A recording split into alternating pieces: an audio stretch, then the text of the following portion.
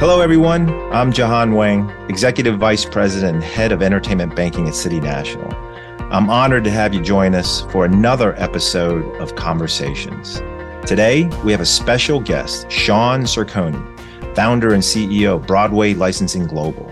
Broadway Licensing Global has earned its place as an industry leader in theatrical licensing and holding a very distinguished record of over 40 Tony and 49 Pulitzer-winning works. Sean's remarkable journey in the theater industry has led him to create, produce, and distribute live stage theatrical content in over 90 countries. Before taking on his current role, Sean made significant contributions at Theatrical Rights Worldwide and founded Broadway On Demand, an Emmy-nominated streaming platform.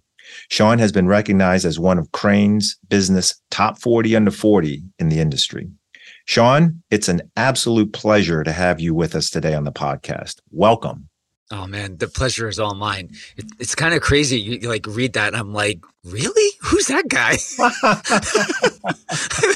You are very well accomplished, sir. Thank you. It's really, really cool to be here. And I'm happy to have this conversation. Excited about it. So Sean, tell us how you got started on Broadway. I grew up in New York. My family's Italian immigrants, working class. My grandfather had a dry cleaning business near Yankee Stadium, in the 50s. But I grew up in the Hudson Valley. My family was really into music, Italian immigrant, grandparents, opera on all the time. My dad, a child of the 60s and 70s and lived in a commune and played bluegrass music on street corners. And so it was a really interesting childhood. But we never went to Broadway. We couldn't afford it. That was like fancy things for fancy people. But what we did do, and what my grandparents used to make me for many times, force me, sit on Sunday nights, was to watch PBS great performances. And so I saw all the great operas, with Pavarotti and Domingo, and it was just amazing. And so it was, I think, around the early 80s, I called into a radio station, K104 in Poughkeepsie, because they were giving away Broadway tickets to a show that I had never heard of before called Serafina. And I won the tickets. And so we went to see that show. And I had no idea what it was about. And if, for those who know, it's a show that came from South Africa that was about the Soweto uprisings and children using their voices to, for social political change. I mean, what a heavy show for like an 11-year-old kid, you know what I mean? And I just remember leaving the theater in absolute tears. It was unbelievably impactful and joyous and celebratory, but also I couldn't believe what was happening in South Africa. I didn't know where South Africa was, It was such an impactful thing because I realized in that moment that theater can change people's views, can educate people. It has the power to move you, to make people go out and do things that they wouldn't do. And there's something about the live experience, which then later I learned, is the cathartic experience, the empathetic experience, the communion between the actors and the audience, and all those things you come to learn when you study. And that, I was hook, line, and sinker from that point on. From a young age. From a very young age. And so that's what I wanted to do. And I didn't know how it was going to manifest itself. At first you think you're an actor or whatever, and, but what I realized was that I really wanted to change the world and use this particular art form, this very powerful thing, to do so. Wow, that sounds pretty amazing. And can you tell us from that point forward, how did you actually make your way to Broadway? So that was the seed, a very powerful. I showed up at the stage door like everybody. Yeah. Right? I showed up at the stage door and they were like, come on in. Hardly. It has been a long and winding road. It is fascinating. I just was at an event last night with my dad, and we were reminiscing. And I remember telling them, they were like, "What do you want to do after high school, whatever?" And I was like, "Oh, I want to be in theater." And they're like, "No, what do you really want to do?" Right? And now we laugh about it, but I went to school for nursing because at the time there was a nursing shortage, and they were really pushing me into nursing, and then like EMTs, whatever. And so, but none of those things I didn't want to do. I actually didn't go to class. It was terrible. Like my GPA was really bad. And I tell Wasn't people your calling? it wasn't my calling. I tell kids this Yep. story all the time because like sometimes it's not that you're bad at something. It's just not the thing you're supposed to be doing. Right. Finally, I said, this is what I'm going to do. And I ended up going to a place called Frostburg State University. I went out there and I loved it because there was nothing. There was no distractions like New York, and I could just immerse myself. I then was lucky enough to get a scholarship to West Virginia University for my MFA. And then right out of grad school, I started producing, and I got a job as an assistant at this place called the Carousel Dinner Theater in Akron, Ohio. Broadway was way, way, way, way far away from Akron, Ohio, and a dinner theater. But the thing that was really interesting was, they were doing $6 million a year in gross revenue and spending, $300,000-400,000 on each production, and that was more money that you could possibly comprehend as a 20-year-old trying to produce a show. Right. And so I got very involved, and I had some amazing mentors because I was really into developing new work.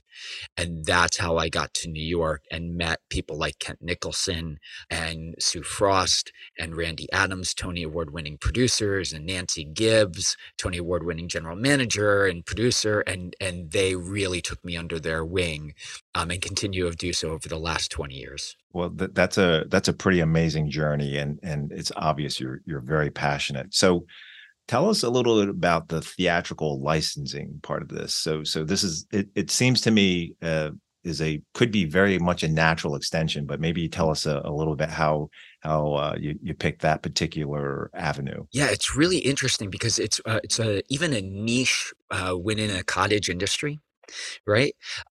So just nuts and bolts, theatrical licensing is really the management and protection of the intellectual property. It's almost, if it was going to be a dry conversation, it's kind of asset management, right? In some way, it's copyright protection. We, on behalf of the authors and the underlying rights holders, manage their IP, their plays and musicals, and we capture the royalties that are compulsory with each and every license worldwide. And then we distribute those royalties to all the different participants. In a play, it's usually one or maybe two royalty participants. In a musical, as you can imagine, it can be hundreds of participants, right? And music publishers, etc. So it can be sometimes simple and sometimes super complicated. And then all of the licensees, which are the three major markets, meaning professional markets. There's approximately 1,286 professional theaters in the United States. There's somewhere around 7,000 community theaters. There's 29,000 high schools. Those are the three markets in the U.S. The U.S. by and large is the largest licensing market, with the U.K. being about 25% of the U.S. or North American market, Australia and New Zealand being about 15%, and then there's smatterings the rest of the globally. So we manage and distribute those pieces of IP to that entire marketplace, capture those royalties, and then distribute those royalties on behalf of the authors. However, what is interesting, right? That's the nuts and bolts. What's really interesting about it is that it touches more people and more theater goers than Broadway and West End combined, because it really is the grassroots of what theater is around the world. When you have all of these regional theaters, community theaters, and high school theaters, when you think about the patrons and the extension of the arts into local communities, and that's where it's really making a difference, and that's what drew me to it. When I thought about the amount of people and the limited people and the demographic that's coming to Broadway, they may not necessarily be the people who need theater the most. So when I learned this side of the business, I said, you know what? this is, I think, where we can make a difference in the world, to not be too hyperbolic about it, but the world, in my opinion, has an empathy problem right now, right? In our generation. And I think we are seeing a lot of mess because of that. And theater at that level, we know, all the studies show live theater and involvement in the arts shows major growth in empathy and communication and understanding in young people. And so, if we want to fix this, I'm a firm believer in STEAM versus STEM because I think arts are the basis for the growth in solving these challenges that we face globally. Sean, you are so passionate, and it just goes back to Serafina, right? Because what you just said is exactly what you experienced, and you're now passing it on, right? And you're amplifying, right? So that is really commendable, and you must feel very good that you're able to do this for other folks, right? It's cool. Yeah, Like, it's very so cool. it's It is really very cool cool. to see kids, and to see people in far reaches of the globe have these experiences, right? Because that's their local thing, and that's one of the things, living in Ohio taught me. It was really fascinating. I bring up this example many times. There was this one night where I was talking to somebody at a restaurant in Cleveland, and they said, "Oh, you know what? On Friday night, I'm going to see a Broadway show," and I was like, "Oh, you're going to New York? Where are you going to go get some pizza, whatever?" And they're like, no, I'm here in Cleveland. I'm seeing a Broadway show here in Cleveland. And I didn't understand it's not a destination. It's a classification, right? And so Broadway exists everywhere. It's the longest street in the world. And so that's the thing. And that's where we come in. Yeah, that is fascinating. Hey, as the CEO of Broadway Licensing Global, what was the vision? I sort of heard it already in that prior conversation, but tell us, what was the vision of the company and how has it evolved since you started it back in 2017? So when I got into licensing, excuse me, I had taken a job as a director of licensing for theatrical rights worldwide. And one of the reasons I think I got that job was because I actually had a pretty good network of people within the regional theater community. And so I was a customer. And so, if you want to become a salesperson, best salespeople come from the customers because you know what the pain points are. And that's really when I started, and I was like, okay, what are the pain points that I need to solve for my customers? Right. And I started looking at the business in that particular way, whether that be a professional theater or a local high school. And the interesting thing, I think, really would like to say this because I think one of the things became a huge aha moment to me was high school theater teachers have more in common with a Broadway producer than a regional theater artistic director. And the reason for that is because their pain points are exactly the same as the commercial Broadway producer. The subsidized theater in the regional theaters, whether that's from the NEA or from the MacArthur Foundation or whatever grants, whatever's right. Whether you're 25% or you're 50% or you're 75%, if you're super lucky, right, subsidized in your theater, you're being given money to subsidize your operations. We did a study. 52% of high school theater teachers get $0 from their school administration, local, state, or federal government. So everything they do, much like a commercial producer, they have to raise the capital to make it happen. Okay. So they are the commercial product and their programs run on the box office.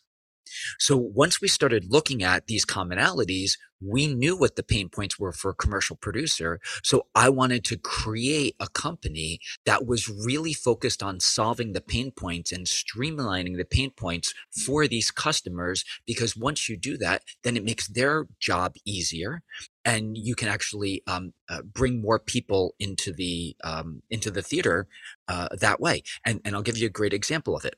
So a licensing company may represent a particular title for 18 years, even life of copyright, right? That's the terms of the agreement.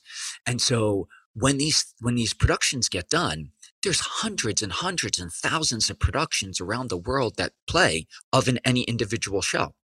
So very, very lucky to have Clue as the top licensing play in America the last 4 years, right? We also represent the play that goes wrong.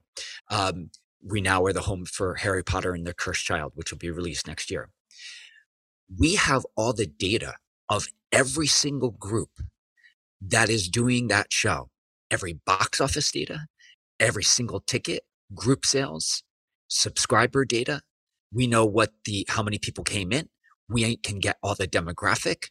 And my question when I was looking at this, when I came into this side of the industry was, what are we doing with it? And how are we using this data to aggregate it to get business insights, to provide insights back to the licensee, back to the customer, so they can do a better job of putting more people in their seats, which helps the institution, which actually generates more revenue for our underlying rights holders. So it's a symbiotic relationship. And so that notion of solving those types of pain points and using the aggregating data of all the different productions and looking at these pieces as portfolios and how can we manage these pieces in the long term with what we're learning, that's kind of was what we thought was the new mousetrap that we could build to launch Broadway licensing. And what you're doing, I believe, is you are modernizing Broadway and you're bringing Broadway to a digital age. And that's probably another conversation we're going to have through your streaming platform. But fascinating. You're obviously able to see far ahead, right? Because it seems like to me you're definitely ahead in terms of Broadway. So kudos to you. And you're working or collaborating with some pretty interesting writers, Arthur Miller, Tennessee Williams, and Stephen King. I know because we at City National Bank are involved in IP and we deal with writers and songwriters. And when people license their works, it's almost like their baby, right? So obviously you are very persuasive and a very good caretaker for these folks. Can you tell us what it's like to work with the writers or their estates or their heirs? What is that like? So when we acquired Dramatist Play Service, to just tell you a little story, I got the phone call that we were going to be the home of it, and that's all those amazing icons. They're the icons of theater, right? My first call, I swear to you, was to this guy named Jerry McGonigal. He was my MFA thesis professor at West Virginia University. I called him and I said, "Hey, Jerry, who's got two thumbs and represents Arthur Miller and Tennessee Williams now?" This guy. What an accomplishment. What a coup. I was just like, honestly, every day I wake up and I pinch myself because these, I've read and studied, we all have. Yeah. And we get to be the home and we not only take it seriously, and that's one of the things about Broadway licensing. We're very proud of our culture. We have this saying, we take the work seriously. We do not take ourselves seriously. And it's really important to us because it's called a play for a reason. This is supposed to be fun. This is a privilege to do this. Working with these estates, it is both an honor and a thrill. At the same time, we ensure the legacy and appreciate the legacy of what it is.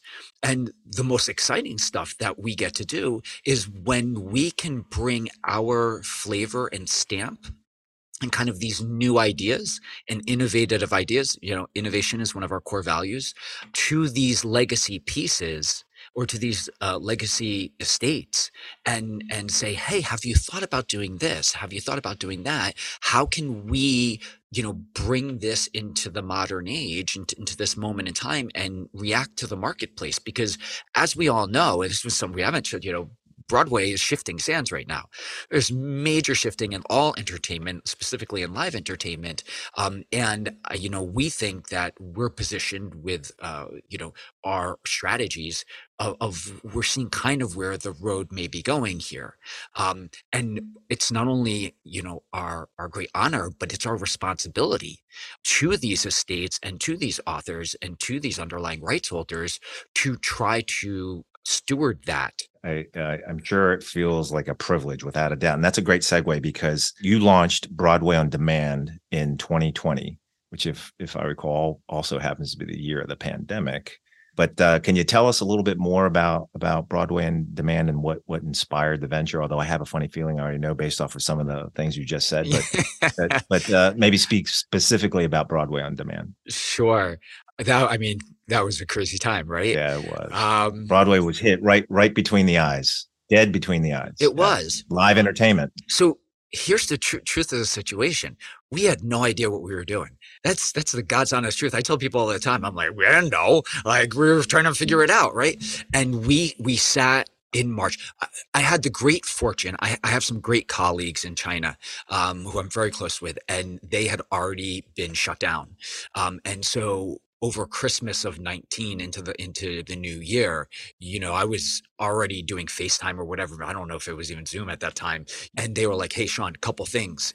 One, go buy masks. Two, you got to figure out streaming, because they were all home, and they had shown me some reports, and streaming was going through the roof. So in January and February of that year, we actually set up our entire staff remotely. And I remember specifically, we closed our office February 23rd. This was 3 weeks before Broadway shut down. And I said, you guys are all staying home. We put in high speed internet into everybody's apartments. And we were like, no one's coming to the office. We're figuring this thing out. We had started in March of that year, early days of March, trying to figure out what streaming was going to be. And we didn't know where it was going to go. And the other really big decision we had was, a lot of companies furloughed people. We thought about it and we said, you know what, if we bet right here, this can be a really exciting time for us. So we kept everybody on. And we said, we are going to pivot part of our team. Part of the team is going to manage the cancellations, and postponements. And the other part of our team is going to start working on this new venture, Broadway on Demand, which is just streaming. And I was calling colleagues, like, what do you know about streaming? Who do you know? And I got hooked up with some really great people based in LA. And they walked us through. We built our own streaming platform. A bunch of theater kids figuring it out, right? And so we were playing tech. We wore hoodies and everything. And so like, we were like, I don't know. And like, it worked. It was crazy. It was like, within 60 days, we had a platform, and and we're like, I went on to GoDaddy, and I was like, I don't know what we call it. Like, is BroadwayOnDemand.com available? And I was like, oh my gosh, it is 99 cents. I was like, the best 99 cents we spent. 99 cents. Right. And so like, we were off and going, and crazy enough, all the schools, and this was the crazy thing, right? All the schools pivoted to being online, and they still had their theater teachers. Schools weren't furloughing their staff. It was the professional theaters. And our company at the time had 89% of our business was in the amateur market. Right. So we were really heavy on that side of the business. And so when all the professional theaters closed, it impacted us, but not a lot. We still had pretty good cash flow. And then we provided a pain point solve.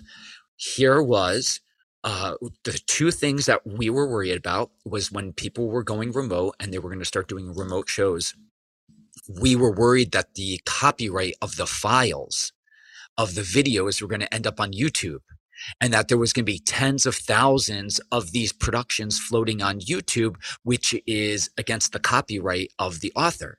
So this was not only a pain point solve, that we were giving a platform for these schools to be able to do this, but also we were providing a pain point solve to our authors and underlying rights holders, that we controlled the files. And so the schools had to use the platform to be able to do what they needed to do, right? So that's how Broadway on Demand was formed. And then we found other professional uses for it. Now, that was a true pain point solve that ended up into, many other things. And then what we learned from it and what we realized is all forms of art have been digitized except one: theater. Music has been digitized, right? Even art has been digitized, right? Obviously film, television. And so the last vestiges is the live theater. And so we went through and we started talking about, we were like, okay, what's the difference between Spotify and iTunes and Napster, and like, oh, we were like kind of in the Napster age of this digitization.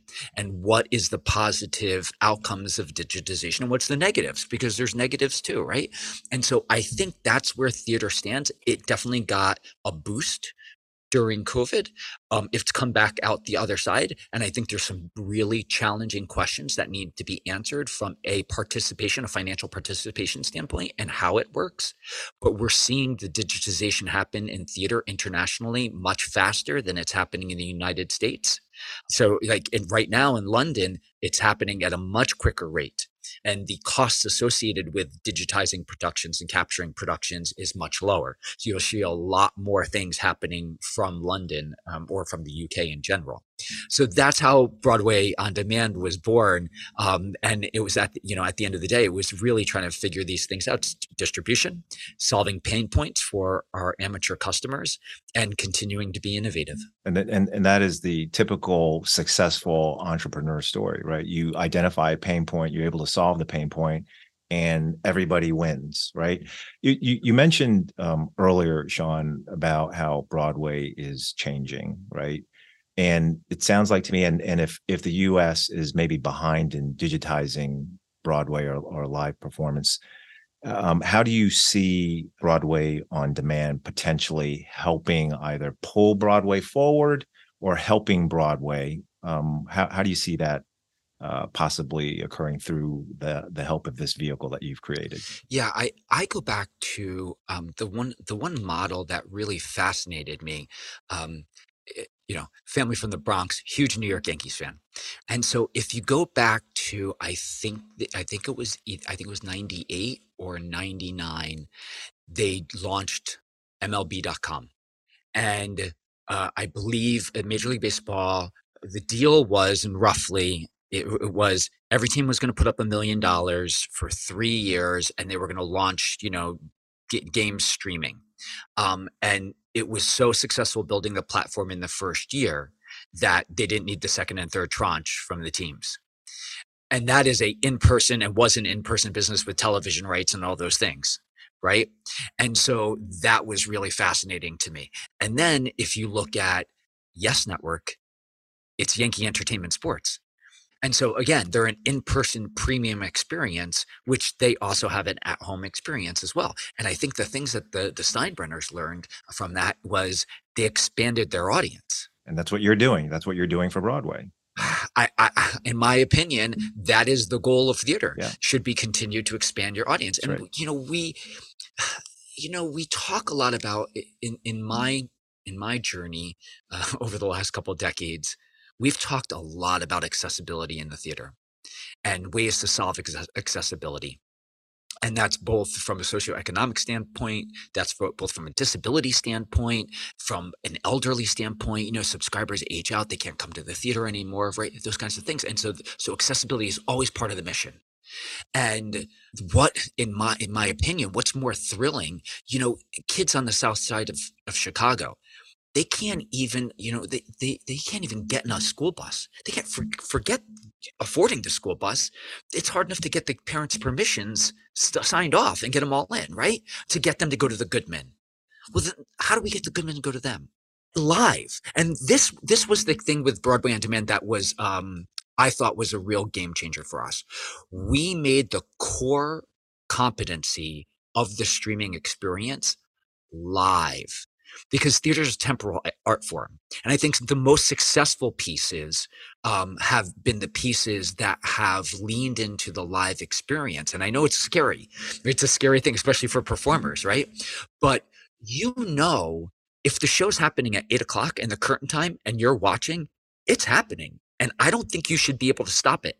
I don't think you should be able to pause it. I don't think it's an extension of the live experience. It's an extension of the seating in the area, and you should be able to watch it live. And when it's over, it's over. That's it, right? And so to me, that's what streaming theater, digitization of theater is. I don't think the digitization is we're going to take 12 cameras and we're going to do 3 shows and we're going to shoot it and we're going to cut it together. And I think that's a film.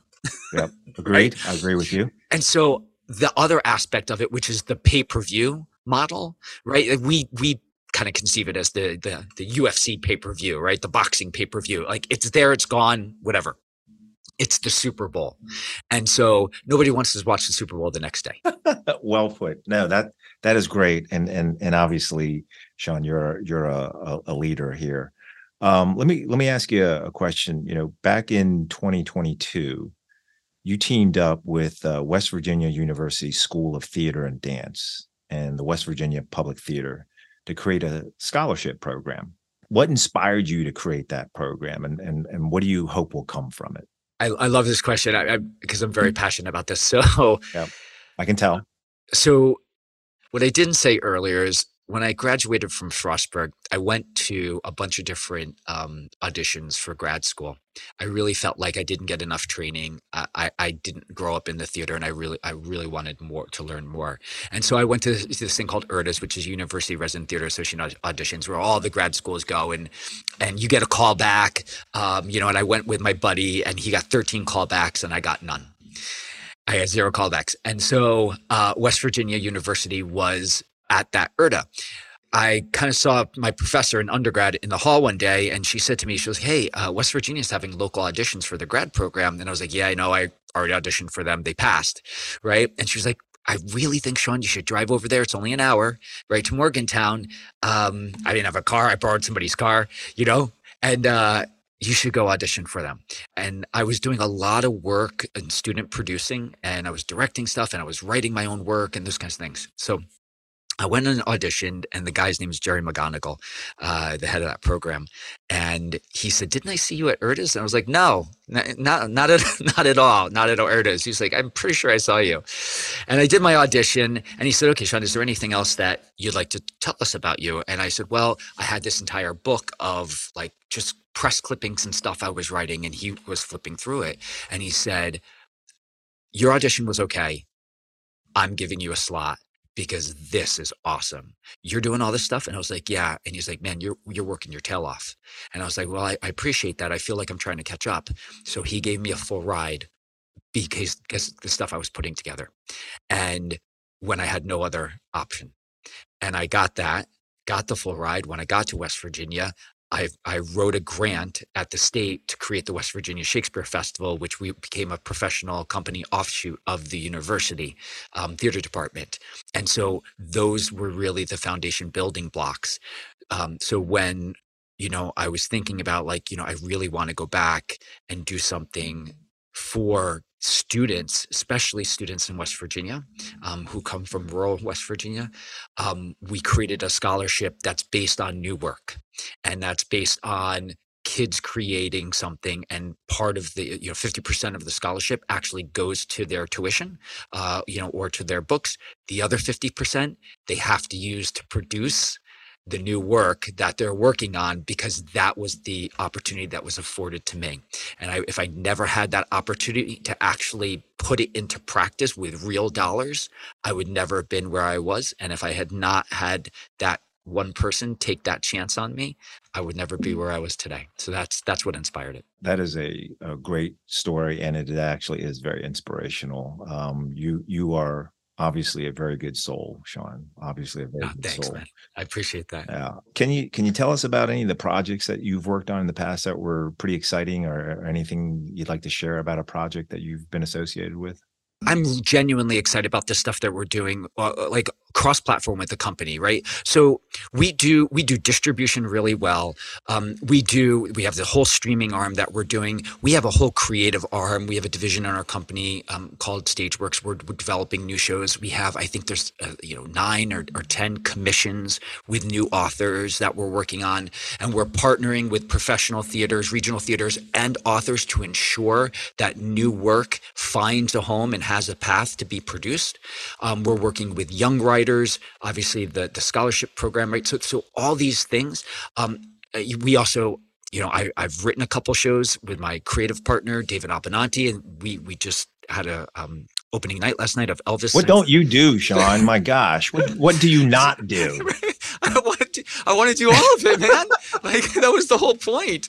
It's just fun. And I love learning about it. I love if I don't know about a part of the business, I'm so in love with the business. I'm so in love with the craft and the art form that I just want to jump in and like, okay, tell me about this, right? How do I figure this part out, and how can I help, move this aspect of the business forward, and bring our energy to it. So we just opened Elvis: A Musical Revolution at the Walnut Street Theater. We previously opened in Sydney earlier this summer, and that's a show that we've created from the ground up at Broadway Licensing. So that was really cool. And then we're associate producers on Back to the Future, and like being a part of that on Broadway is unbelievably thrilling, right? So every day, and what's the next thing? That's kind of what I'm excited about. It's like, okay, cool. All these things that we've accomplished, this is great. What are the opportunities that are going to afford themselves? And probably more importantly, who are going to be the next group of amazing human beings that we're going to be able to do it with? Because at the end of the day, it's not what you do, it's really who you do it with. So I don't know if you were to project forward, what are your aspirations for Broadway Licensing Global? I mean, you got some good dreams. I can see the energy. I mean, it's all there. Like, I think you're unstoppable. I started this company for really, really one reason. The true reason was the thing I learned about theater was, if you have the right people, anything's possible. You cannot put a predetermined destination, because it will never be as exciting or as interesting than if you approach it in this particular manner. And to me, people are like, you work in licensing and you call yourself a producer. I'm like, yes, I am a producer, but that is what I am. And the reason why I call myself a producer is because I define producing by this particular phrase. The role of a producer is to provide the resources and the environment in which a set of people can exceed their own expectations. That's what a producer does to me. And so what I really love doing is providing that really interesting environment, safe environment, where creative people can come together and provide them the resources to do that, because what comes out of that group is far more thrilling than if I just said, here's where we're going, and stuck something on the map. We have never set like, here's where we're going. We've just kind of surfed, right? And so I can't tell you like, here's where it's going to be. All I know is that it's going to be really cool. It's going to be really interesting. And the group of people that we have at our company, our executive team, man, is so killer. We have people who've run major regional theaters. We have Broadway producers on our team. We have writers and composers on our team. It is made up of theater people who care deeply about the intellectual property and about these authors and the composers and the people we represent, but who also want to change the world. And that's kind of like what you buy into. So on the near term, we're opening our office in London. And then, we have some projects that are happening in China, which is really kind of cool. So yeah, those are the things I think I'm most excited about right now. Let me ask you a question about TV and the whole landscape, right, of streaming, and has obviously changed TV in a pretty major way. Do you see opportunities for talent, maybe since you're doing streaming on demand, or Broadway on demand, I should say? What do you see talent kind of migrating more to Broadway based off of what's happening in streaming and TV and film? Anything interesting there that in terms of what you're seeing from your chair? Yeah, the thing that's really interesting to me is that it keeps coming back to, there is something about the live experience that continues to draw all artists of all flavors back. Pop stars, film stars, like you name, right? You just can't get away from it. And I think it's that immediacy, but it is that communion of between actor and audience, between performer and audience, and the information that flows out and the information that flows back. And when that cycle is jamming, right, like that thrill for both the audience and the performer is not something that you can get anywhere else. So I think people will always come to the theater to try to explore what it is. What I'm really curious about is, who's going to take it and turn it on its head? Make a prediction. Well, here's the thing. I don't know if it's a prediction. It's more of like, here's a lesson. I was thinking one day about this, and this was a very profound thought I had, and has stuck with me a very long time. Thousands of years ago, the center of the theater universe was in Greece. Hundreds of years ago, the center of the theater universe was in London. Today, the center of the theater universe is Broadway. It has changed. And keep changing. There you go. Like, right. And so like the notion that anything is static, there's only one way to coast, and it's downhill. Right. And so I think as long as we continue to understand that theater is going to continue to evolve, and that you embrace that evolution, whether that's the location, the destination, the platform, the form, whatever it is, as long as we're accepting and interested and intrigued by what the next artist delivers or group of artists delivers, that is what the path is going to be. It will not be what the past is. The past is the past. So all these artists who are coming from many different genres and their contributions, they're all welcome to come to the Broadway community, because I think it just makes that much more vibrant and that much more interesting. You know, you are a trailblazer. We're going to end it here, because that was a great way to kind of end this. I found to be incredibly interesting, and I thoroughly enjoyed your stories and your journey. You are a trailblazer, Sean, and continue to lead Broadway, and let's see where it goes. And I have a funny feeling wherever it's headed, you're going to be right there. You're going to be right there. So thank you, Sean, for joining us. That's so kind of you. I appreciate your time. It was a lot of fun.